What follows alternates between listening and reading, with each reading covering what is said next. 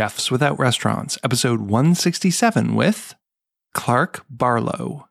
The only thing that ever really made me nervous the first time that I ate it was I did a pokeberry juice, which is this wild berry. It grows pretty ubiquitously all over the South. And I read this recipe that said if you squeezed it, that all the toxins were contained in the seeds. So if you could press just the juice without breaking any of the seeds, then it was completely edible and maybe a really delicious ingredient. And turns out it was fascinating. It tasted kind of like a dark chocolate mixed with a blackberry. But I drank that juice, and that was the first time I was very nervous. And going back to your question of like, why would you do that? I don't necessarily look at the risks side of it, because I think the risk is so minimal if you're processing something correctly.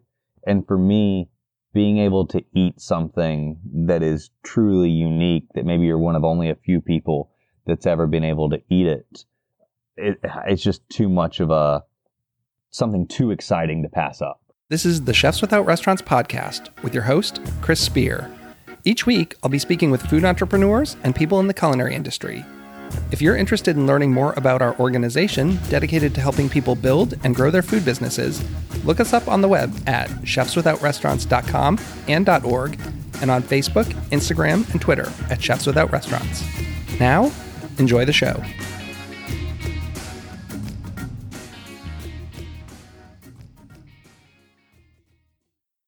Welcome to Chefs Without Restaurants. I'm your host, Chris Spear. On this show, I have conversations with culinary entrepreneurs and people in the food and beverage industry working outside of a traditional restaurant setting. Today, I have Clark Barlow. And before we get going, I want to give a little disclaimer. We're going to talk a lot about foraging today. Clark's going to talk about cooking and eating some things that have some toxins in them.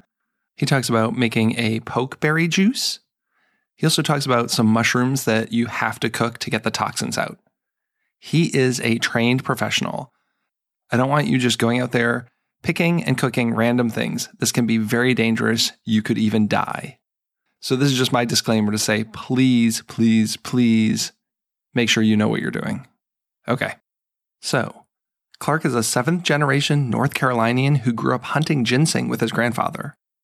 He was formerly trained as a chef at my alma mater, Johnson & Wales University. After stages at the French Laundry and El Bulli, followed by positions at Chez Pascal and Clyde's Restaurant Group, Clark refined his expertise for preparing and respecting ingredients. While chef-owner of Heirloom Restaurant in Charlotte, North Carolina from 2014 to 2019, Clark supported over 70 small businesses and producers throughout North Carolina while supplying the restaurant with only North Carolina-based ingredients. After selling Heirloom in December 2019 and moving to his new home in Oregon, Clark is carrying this vision forward as he works to increase knowledge about how to bring the beautiful work of Mother Nature to your table while respecting every potential part of each ingredient. On the show, we obviously discuss foraging. We also talk about cultivating mushrooms, transplanting ramps to the West Coast, and snail farming. Clark's currently attending law school, and we talk about how he might potentially combine those two fields, such as in an area like food and farming policy. And again, we do talk about cooking some interesting things like pokeberries. A couple episodes back, I released my What is a Chef episode with Clark, so if you haven't checked that out, please go back. I think it's 2 or 3 episodes back that way. And as always, I love to connect with my listeners, so find me on Instagram at Chefs Without Restaurants. And if you go to chefswithoutrestaurants.org, you'll find links to all of our most popular things, like the free Facebook group where we're helping other food entrepreneurs build and grow their businesses. You can sign up for our newsletter and enter your info into our database, which helps personal chefs, caterers, and food truck operators get more gig leads. And the show wouldn't be possible without our sponsors. So the episode will be coming up after a word from this week's sponsor, the United States Personal Chef Association. Over the past 30 years, the world of the personal chef has grown in importance to fulfill those dining needs. While the pandemic certainly upended the restaurant experience, it allowed personal chefs to close that dining gap. Central to all of that is the United States Personal Chef Association. Representing nearly 1,000 chefs around the U.S. and Canada, USPCA provides a strategic backbone to those chefs that includes liability insurance, training, communications, certification, and more. It's a reassurance to consumers that the chef coming into their home is prepared to offer them an experience with their meal. USPCA provides training to become a personal chef through our preparatory membership. Looking to showcase your products or services to our chefs and their clients? Partnership opportunities are available. Call Angela today at 1-800-995-2138, extension 705, or email her at aprather@uspca.com for membership and partner info. Hey, good morning. Welcome to the show. Thanks so much for coming on. Oh, thanks so much for having me. It's a real pleasure to speak with you. Yeah, I'm looking forward to talking to you. I think we're maybe going to dive into some foraging and wild food. I think our conversation will probably head in that direction a little bit. Well, that is my wheelhouse. So Yes. So let's kind of start with your culinary backstory. How did you get into food and cooking? Oh, yeah. So that was quite some time ago. I was in high school back in 2003, and my dad's friend opened a restaurant and needed a dishwasher. So I took the job as a dishwasher as a sophomore in high school and just was enamored by what was going on in the kitchen. The dish station was sort of close to the salad station, and so I could see what was going on there, and I just wanted to be involved in it. So I eventually worked my way up to sous chef at that restaurant that was Bud's Pub and Berkeley's Eatery. And then Johnson & Wales opened their Charlotte campus the year that I graduated high school. And so I went to Johnson & Wales in Charlotte, worked in restaurants while I was there. I did my internship at the French Laundry out in California, came back from there, moved up to Rhode Island and got my bachelor's degree at the Johnson & Wales Rhode Island campus, and worked at a really fantastic French restaurant in Rhode Island called Chez Pascal, which I credit with a large majority of what makes me the chef that I am. And then from there, I did not really internship, but just sort of a self-guided internship in Spain. Worked at El Bulli for a little bit of time, which was a fantastic experience, and then came back to the States. Worked in Washington, D.C. for a little while, spent a year in Bermuda, and then eventually came back to North Carolina to open the restaurant that I owned for 6 years, Heirloom. And then I sold Heirloom at the end of 2019 and moved with my wife to Oregon for her work. Wow, there's a lot going on there. So It's been a little while. Lots of experience. I'm also a Johnson & Wales graduate. I did all 4 years in Providence, so I know the restaurant scene, Chez Pascal, great. So let's back up a little bit. You worked at both the French Laundry and El Bulli. Those are, when you look at the pinnacle of fine dining and restaurants in the world, I'd say those are two of the top restaurants. Oh, I certainly agree with you there. And they both bring really different things to the industry, or brought really different things to the industry in the case of El Bulli. And they really made me think about food in a completely different way after having worked at both of them. But it doesn't sound like those restaurants were kind of the food you were gravitating towards. You didn't come back from El Bulli wanting to open up a modernist kind of restaurant like many of the chefs who worked there did. No, I think the really neat thing about El Bulli was it just made you think about food in a completely different way. You started to think about things as more experimental, and that ingredients could be a lot of different things. They didn't have to be a very rigid format of this recipe equals this outcome. So El Bulli just gave me a way to think about things differently, and then spending time in Spain and seeing the way that their food culture worked. When I was first coming up, I wanted to open a Spanish tapas restaurant, and that eventually evolved to a restaurant that sourced things as locally as possible. But there's a lot of similarities between the two. So what was your restaurant like? So Heirloom, when I owned it, it's still in operation now, but the new owners have taken it in a slightly different direction. But when I owned it, Heirloom was a tasting menu restaurant. We had a 12-course tasting menu that it eventually evolved to a 9-course and then a 7-course. And we played around with a lot of different tasting menus, but we also had an a la carte menu that changed seasonally. But the most important thing was that everything was sourced from North Carolina.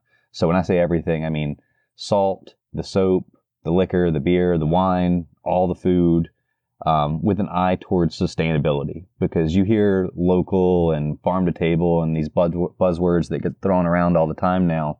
And I wanted to put a real clear definition in our guest's head what local meant to us. And so when you say everything comes from North Carolina, that's a very clear thing that the guest can see and be like, oh, now I know what local means to this restaurant.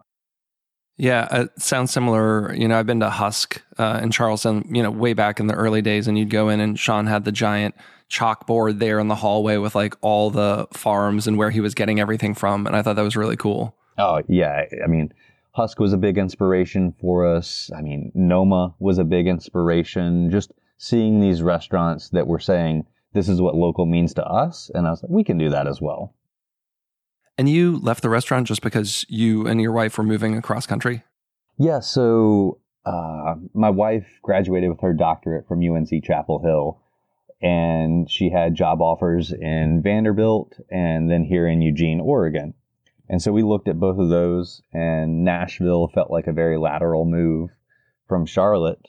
And so we decided that Oregon would be it. And so put the restaurant up for sale, and it sold within a few months. And then we moved here to Oregon. And I still have some ideas about getting back into the industry, but I like sort of dictating that a little bit more on my own terms these days. So what have you been doing since you got out there? I've worked in a beer and wine department in a small local grocer out here. And then most recently, I started law school at the University of Oregon. And it's been quite the change from the food service industry, but there is a lot of overlap that I'm seeing. And I still do a lot of pop-up dinners. We have a very beautiful home that we live here in Oregon and can host up to 16 people for pop-up dinners. So I've been doing a lot of those just to keep my cooking chops up. You're the fourth guest I've had who has this law cooking connection. It's really interesting. I had one chef who was a lawyer and now he's opened a vegan restaurant in Rhode Island, actually. Oh, wow. And then one who's a lawyer but does pasta making classes on the side. And then one who was a lawyer who went and started cooking in restaurants, and now he's back to law doing like restaurant law. So it's really interesting. This wasn't a theme that I set out for, and I wouldn't have naturally thought that there would be like a whole bunch of people who kind of had this dual life of like chef and lawyer. I mean, it felt pretty bizarre to me when I decided to make the jump into the legal industry, but there is just a tremendous amount of overlap. When you hear the professors talk about the legal field, there's so many similarities. And just this first year of law school, I see so many similarities to my first year of culinary school of like getting those basics down and having a good foundation with which to build on. And then the same way us chefs try to come up with our own style and the way that we think about food, the legal field is very similar. You start to think about what is the area that I want to practice in and how can I make an impact in that sort of more niche area. But was this something you had ever thought of? Like when you were originally going to school, did you think, maybe I want to pursue a legal career? Or is this like in the second part of your life? And by second, I mean, you're still like really young, but. No, I love my wife's answer to this. She says, I was always a lawyer. I just got sidetracked by being a chef. But I mean, the little bit more long answer is when I was in middle school and elementary school, I used to read Supreme Court briefs. Just as something that I found fascinating to read. Totally normal thing. Yeah, of course. And I was always fascinated with the law, and then got the job in the restaurant industry, and my life sort of went in a different direction. So then we moved out here to Oregon. I was trying to figure out what was going to be the next step for my career. And I had the Supreme Court briefs just sitting out on the kitchen counter, and my wife was like, did you ever think about pursuing that in a little bit more of a serious fashion? And I was like, well, I'll just sort of let the process decide for me. So I took the LSAT, did well enough on the LSAT that I felt like I could apply, and then applied to University of Oregon and got in, and then sort of the rest of it went from there. And so now I'm in law school. And I always wanted to do something that really made an impact. And I felt like I really made an impact with the restaurant. And there's a lot of ways to make really big impacts with food. But with a legal degree and a food service background, I think I can make some real changes that I'm going to be really happy with. Like, what are you kind of looking to get into doing when you get your degree? Yeah, so I'm still very up in the air about what exactly I'm going to do, but University of Oregon has a really talented professor, Michael Fakhri, and he does food and farming policy at the school. So really, really interested in that. I'm also interested in Native Indian law. I did a lot of work with the Cherokee tribe when I was back in North Carolina. So that would be something that would be really fulfilling for me to work with some more tribes and figure out a way that we can really get them the justice that they deserve. But then I'm also interested in contract law and helping out in the food service industry. So there's a lot of ways that I can take this. And thankfully, I don't have to make that decision until about a year or so from now. Well, I look forward to following up and seeing what you end up doing. Well, let's kind of go down the route of wild food and foraging. It sounds like you've always had this passion for, connection with food and the real local and sustainable. But how did that start? Because that seems like a whole thing that, you really have to learn and be careful with. So how did you start doing foraging and wild food? So it originally started with my grandfather. We would go fishing and we'd fish for a little bit, and then we'd be up in the mountains in North Carolina, and he's like, it's ginseng season. I'd love to go hunt ginseng. So I would go with him to hunt ginseng, and it's one of those things when you're a kid and you're hunting this really valuable plant, it feels like you're hunting treasure. And so I think that's what really drew me into it at first. And then when I was living in Washington, D.C., I foraged professionally for a couple of restaurants there while I was working for another restaurant group in the DC area. And then moving to Bermuda, I foraged for the restaurant there that I worked at. And then eventually it all culminated with opening Heirloom and getting as serious about it as I possibly could. That was where I really turned the mushroom foraging up a notch and would be foraging pounds and pounds of chanterelles, and then morel season would be around and we'd be foraging. I mean, it's just amazing the bounty of mushrooms and wild food in general that North Carolina has. So it all evolved over the course of owning the restaurant. I would do a lot of reading in my time off and reading old Appalachian recipes and figuring out dishes that they were doing and the ingredients that they would have to find and forage to do those dishes. And that was sort of how it all evolved.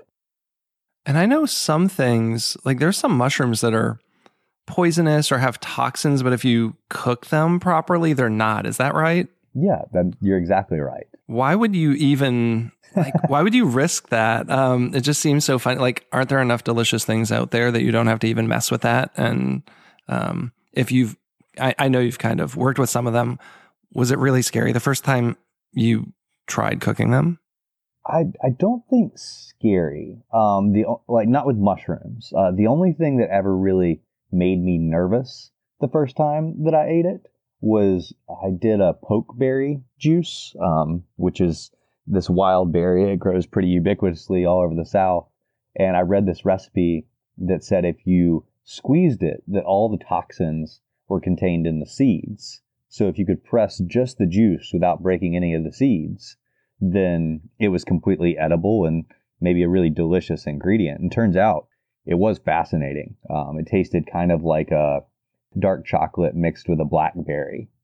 But I drank that juice, and that was the first time I was very nervous. But mushrooms, there's such a great foundational history on how to process these mushrooms. Amanita muscaria is the first one that really comes to mind when we talk about taking a mushroom that is somewhat toxic or contains toxins and then processing it to make it edible. That's the mushroom. It's very iconic. It's the red cap and the white dots on it. It's the Mario mushroom. And you have a video, I think it's like a video story on your Instagram. I was watching that a couple days ago. Yeah. So it's very, I mean, it's a pretty simple processing. I actually reached out to my friend Jeremy Umansky.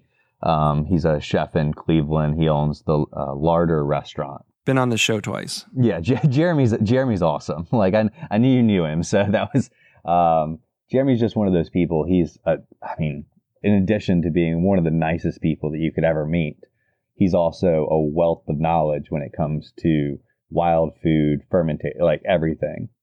So I reached out to him and he sort of gave me a quick little processing tip on it. And then I had found, I think, 15 pounds of them just driving along the road here in Oregon. So I really wanted to get them processed. So I've got them canned in a variety of different ways in our pantry here. So they're such a neat mushroom. And going back to your question of like, why would you do that? I don't necessarily look at the risks side of it because I think the risk is so minimal if you're processing something correctly. And for me, being able to eat something that is truly unique, that maybe you're one of only a few people that's ever been able to eat it's just too much of something too exciting to pass up. It kind of reminds me of that Simpsons episode. You ever seen the one where he eats the blowfish and he's not sure if it was done right, and he spends the next 24 hours listening to the Bible because he thinks he's going to die? It's all like, I always think about fugu when I think about these mushrooms. So yeah, exactly. We don't have any more, but we used to have pokeberries growing on my property. And I've had this conversation with the kids. And then we were out foraging pawpaws last week and we saw these pokeberries. And I was talking about this. And so they had that question for me. It's like, oh, well, it sounds like it's kind of risky to process these things. How delicious are they? I'd rather just eat like raspberries and blackberries that I know are going to be okay. And I was like, yeah, I kind of think I'd be in that same camp. Because I read something similar, like people making jams and jellies out of them. But if you don't do it right, uh-oh. Yeah, exactly. The biggest thing is, like, again, not breaking those seeds, but it's such a cool, it all came from, I read a recipe for Appalachian poke punch, and they were juicing the poke and then adding it in and making this like punch out of it. And I couldn't not try it. I guess a lot of that's like availability. Like you probably didn't have a grocery store when you're up on that mountain there. Yeah, exactly. And poke salad is so iconic that most people that have gotten into foraging a little bit know that they can process poke and eat poke as a salad. And I'm saying salad with a T instead of a D. It's actually the way of cooking the green. It comes from more Eastern European origins. And when the Appalachian people were originally saying it, they were saying poke salad, and people heard that as poke salad. And so that's how it's become known. Really interesting. This is stuff so I'm from the Boston area originally, and now I live in Maryland. So, I'm pushing down more towards the south, but my wife's family is from Virginia, and she has some relatives who are like from those areas. So I've been studying a little bit about those foodways, but still there's so much to learn and stuff that I feel like I'm never even going to get even into, and I'm just scratching the surface right now. Exactly. And that's the fantastic thing about the age that we live in, is there are so many fantastic resources about whatever area of food you're interested in. There's great resources on Appalachian cuisine. There's great resources on Spanish. There's just, whatever you want to learn about, there's a resource for it. Well, I think it's interesting. People are going back into the history. We're in this age where there's 40 cookbooks coming out a week, and they're all new recipes and new techniques, but people are also scouring like used bookstores looking for those community cookbooks and, digging up some of those heritage recipes. So it is a good time to kind of be in this age. Oh, I definitely agree. Some of my more prized possessions are some of the Native Indian recipe books that I have. And they're things that I had to search for, found them on eBay, and they're mostly falling apart, but to be able to go back through them and see these recipes that came from people that were the indigenous people of the Americas, like there can be nothing more in my opinion, with food that connects us to a place than to be able to cook those dishes. And I know you've done classes. Are you still doing classes?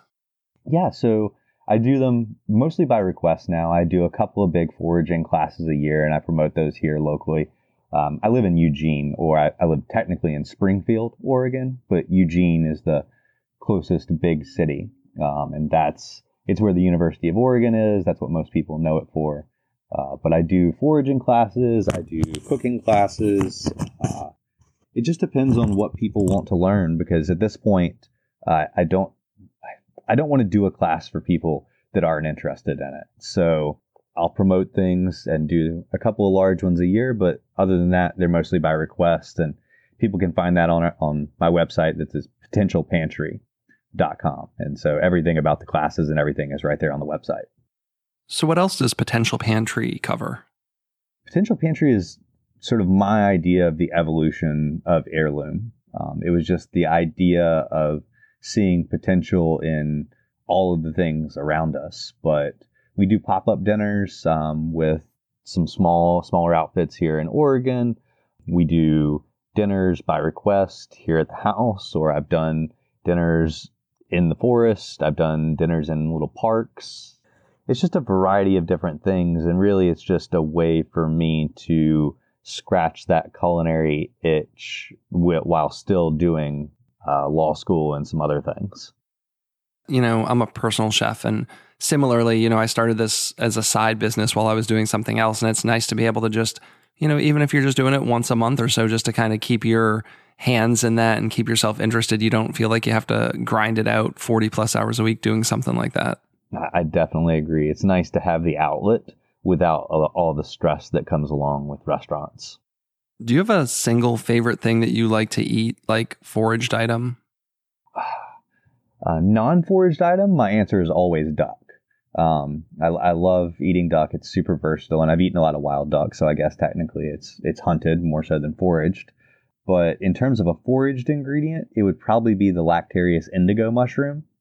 Is my, by far and away, the thing that I geek out about the most. It's just so bright blue. It's like Carolina blue, like the sky. And if you process it correctly when you pick it, and you have some heavy cream right around you, like you're going to pick these mushrooms, I usually bring heavy cream with me in a cooler. And I'll pick the mushrooms and cut them and drop them right into the cream. And they will turn the cream literally Carolina blue. And then I've made ice cream out of that cream. And it tastes my pastry chef, Anne-Marie Stephanie at the restaurant, she came up with this idea to make ice cream with a cream cheese base. So you didn't have to use egg yolks, because if you use egg yolks, yellow with blue, you'll kind of get this green ice cream. Yeah, like mint ice cream. Exactly. And it's not even as appealing as mint, unfortunately. But if you do it with a cream cheese base, then it stays that really pretty blue color. And then the cream cheese mixed with the flavor of the mushroom made us all think it tasted like birthday cake. So it's something I love seeing, the look on people's faces when they eat that ice cream, because it boggles their mind. And you can also make a blue mushroom pasta with a cream sauce. So sort of like a blue mushroom Alfredo, which is another cool thing to get people to think about. I don't think I've ever had that mushroom. I'm pretty sure I would remember if I had. Yeah, and you should be able to find it in Maryland.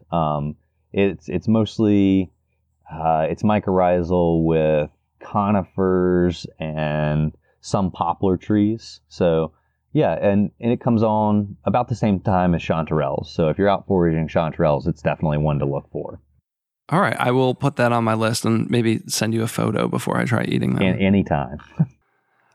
What are some of your favorite resources for this? I mean, you are a fantastic resource, but other people, if they were looking for books, websites, people to follow, do you have anyone who you really like or any resource you really like? For books, for mushrooms, I have two sort of mushroom Bibles, so to speak. Here on the West Coast, it's Mushrooms of the Redwood Coast, which is a really, really fantastic resource. And when it comes to mushroom ID books, for me, it's all about how they're organized. I love having the picture up top and then the description right underneath, as opposed to some other books that have the pictures in the front and then all the descriptions in the back. And you're constantly flipping back and forth through the book. So that Mushrooms of the Redwood Coast is fantastic for West Coast foragers.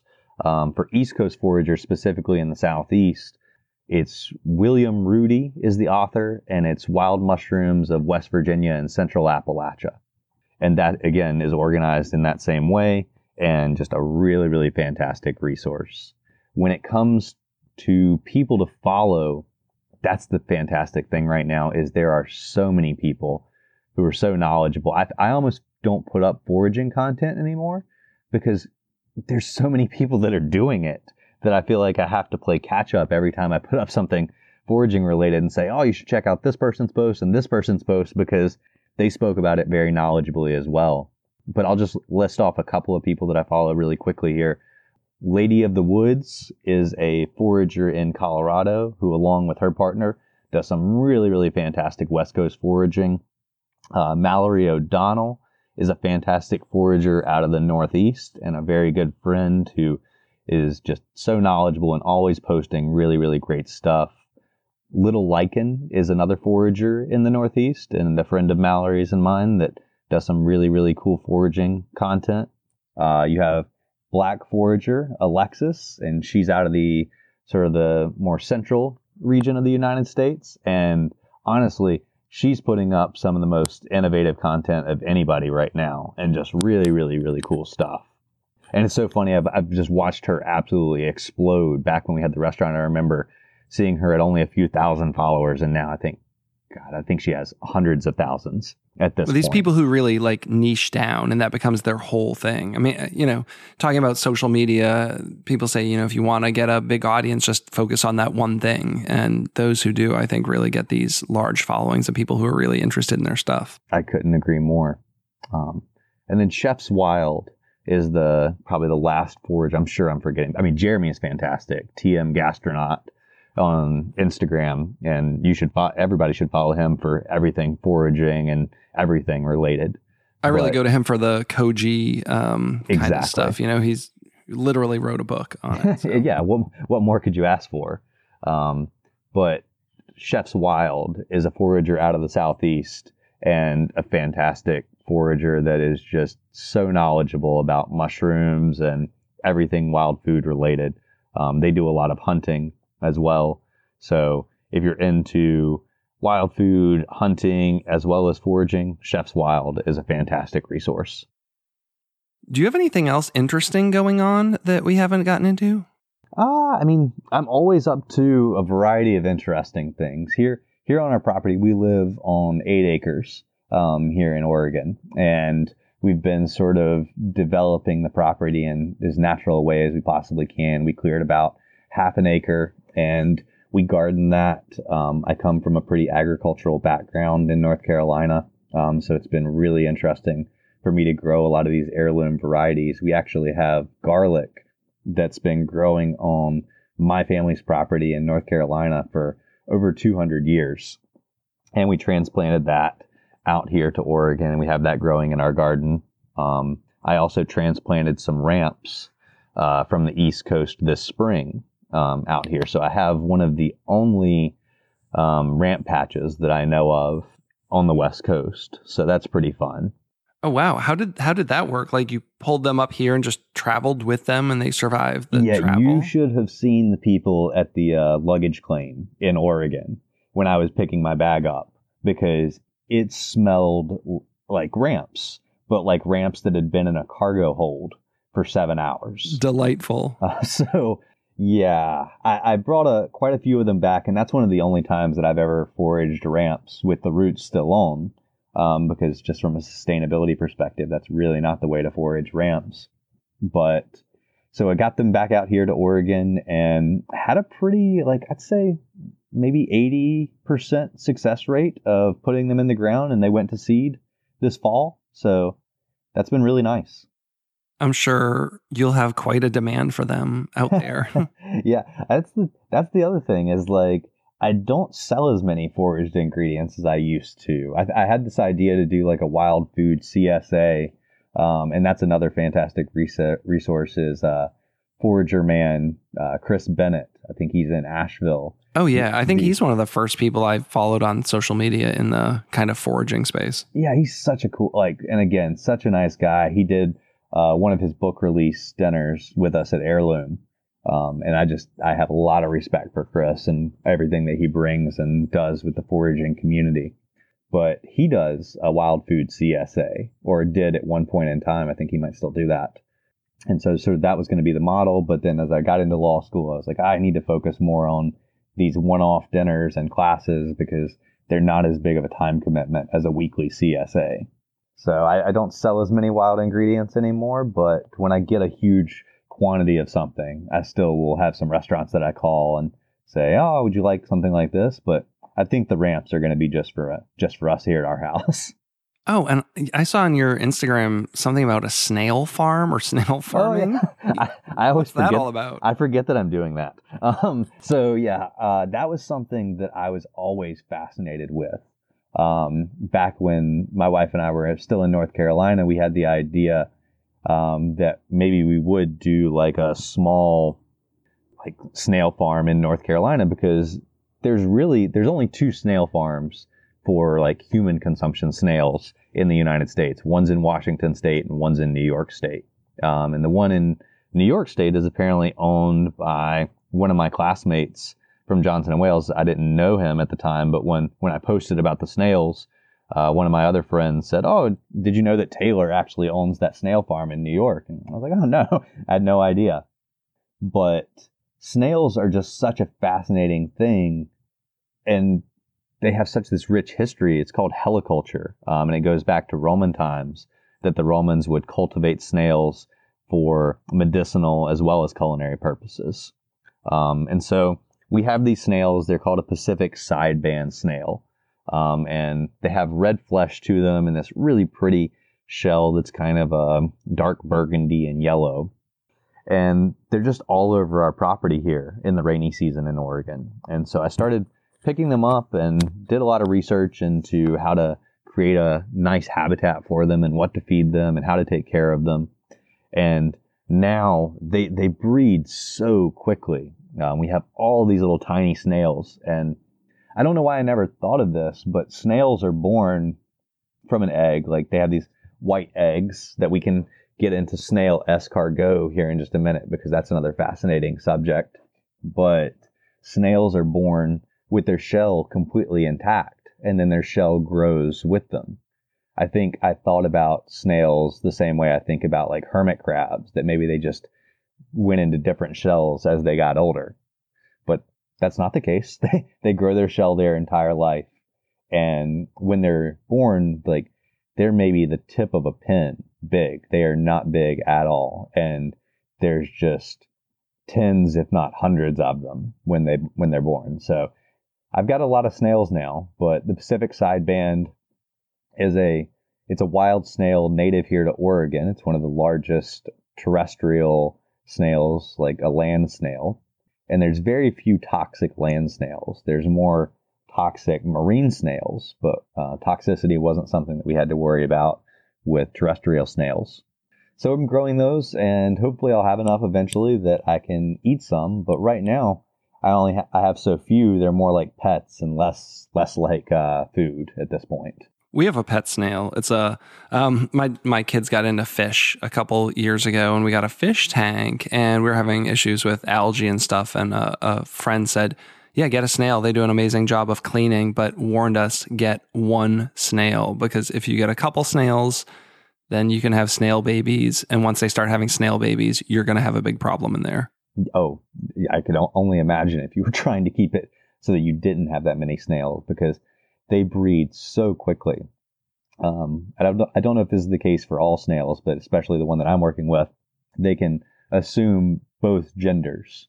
So depending on what snail they meet up with, they assume the opposite gender, and then they breed. And these shoot out these things called, when I was reading about it, it's so funny, they call them like love darts. This is intriguing. Like, I could talk about snails for the whole time of our conversation, because it's the thing I've been reading and researching the most outside of the law these days. So that's how the snails breed, and then they produce this really beautiful, like, eggs. I was going to call it caviar, but I guess it's technically not caviar until you processed it. And that's the one thing Chefs Wild actually mentioned this to me years ago when we started seeing some snail caviar coming on the market. And I was like, how is that possible? Because snail eggs are very, very toxic. And snails are pretty toxic if you were to eat them in their uncooked form. So my assumption is that these snail caviar producers are somehow blanching the caviar prior to the salting of it. But I haven't done a lot of research into that. And I probably won't, because I don't have a real interest in eating snail caviar. I have more of an interest in eating the more mature versions of them.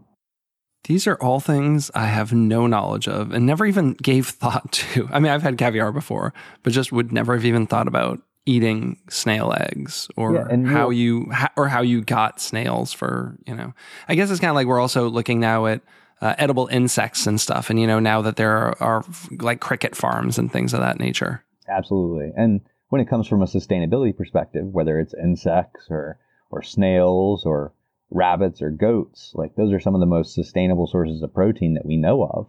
So the more of those kinds of agricultural producers that we have, I think the better that we'll all be, just because they produce so ubiquitously, and in the case of snails and insects can require some pretty limited footprints.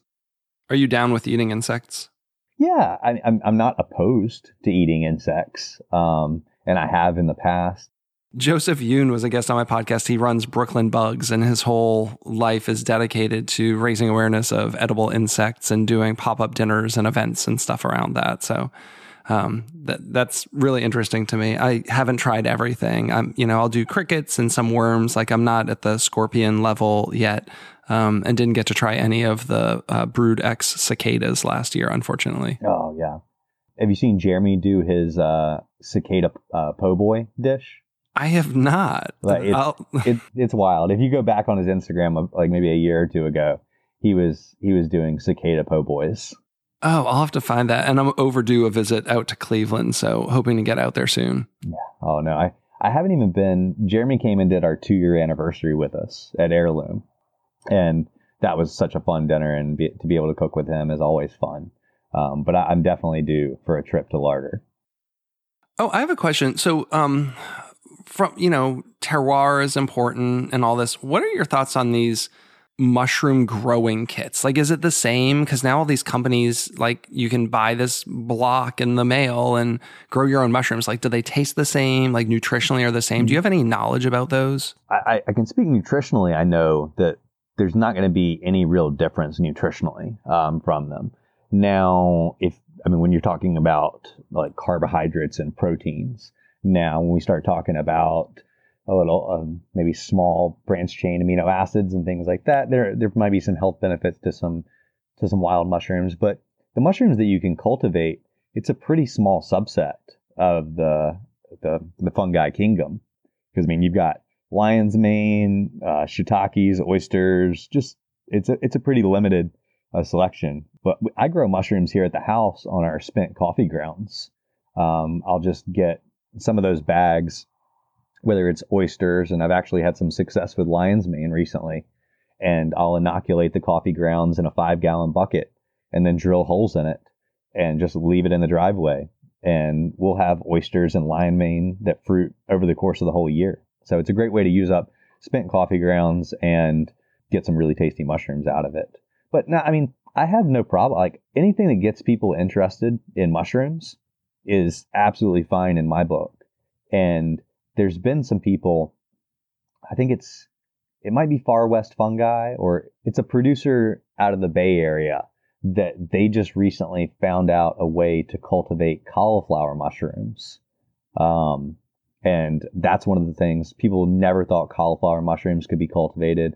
There's a producer somewhere in the United States, I forget where, that I've seen that they've been cultivating beefsteak mushrooms, which again, another mushroom that I didn't think that would ever be cultivated. And that's one of the few mushrooms that you can eat raw.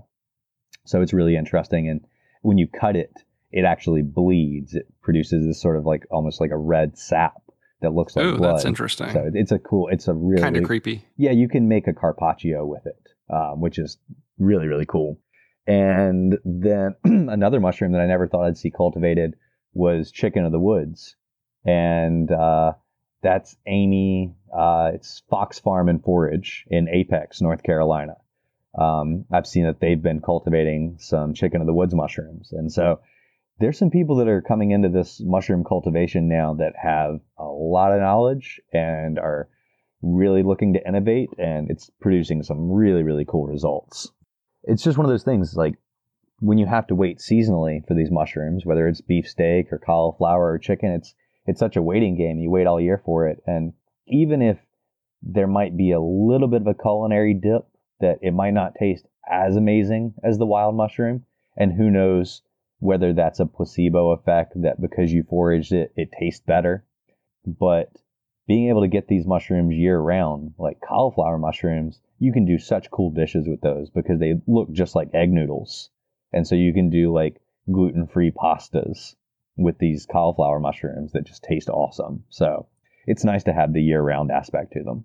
I know. I am torn because it is nice to look at seasonality. Like, do I want ramps all year? That would be kind of cool, but it's also nice to look at it in like this 6-week window as well. Exactly. Asparagus is the thing that most people, I think, can relate to in that regard, because you can go into the grocery store year round and get asparagus, but it doesn't taste any better than it does in late February, early March. Tomatoes? Yep, exactly. Yes.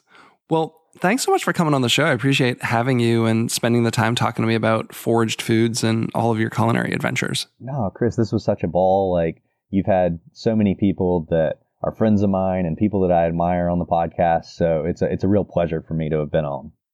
Do you have anything you want to leave our listeners with? Anywhere you want to send them? Anything to plug? Yeah, really just check out Potential Pantry. It's easy enough to find. It's just potentialpantry.com. It's going to tell you everything. Oh, a crow just went over.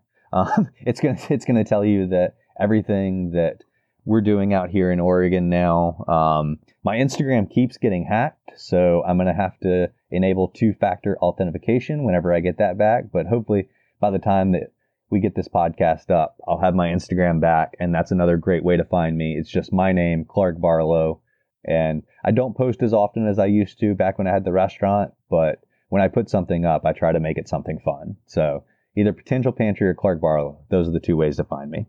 Great. And I'll link all that stuff in the show notes so people can connect with you there. You're a rock star. I appreciate it. Well, thanks again for spending the morning with me. And maybe we can catch up in person sometime soon. I'd love to head out to Oregon. Absolutely. Anytime you're out here, feel free. Give me a chat. And we have 2 spare bedrooms here at the house. So anytime you're here, just give me a ring and we'll set you up. Nobody wants to host my children, but it's a nice offer. Oh, don't. If children are on my wife, I'm always worried that we'll end up with children. Well, I've got twins, so watch out. No. To all our listeners, this has been Chris with the Chefs Without Restaurants podcast. Thanks so much and have a great week.